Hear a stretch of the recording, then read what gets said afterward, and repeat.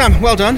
What a frantic qualifying session. Well, that's the best word I can think of is frantic. Was it like that for you? Yeah, frantic but successful for us. We held to pole for almost, I think, probably 18 of the 20 minutes or whatever it was, and just got pipped to the end. But frustrated in one respect, but happy in another.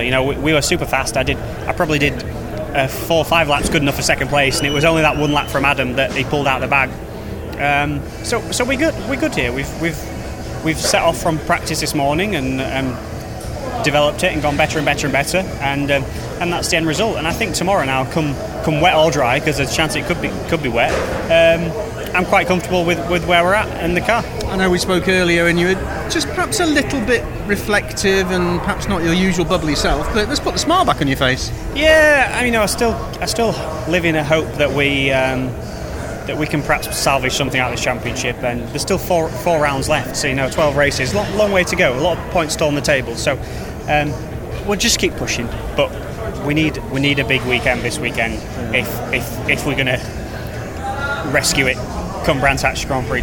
I guess at Rockingham, because of the tyre wear, you probably only get a couple of chances within that session. Absolutely, yeah. It's super abrasive on the tyre, so it really destroys the tyre in a couple of laps. So that's why we did 3 runs in qualifying. You basically got two laps each on each set of tyres, and then there's a huge drop off. So it's going to make it difficult in the race tomorrow. We'll be running over a second a lap slower in race pace, just because the tyre has now lost the newness that it had, and that's going to be something that we're going to have to manage very carefully tomorrow. How much does the size of the grid play a part in how well anybody does in qualifying?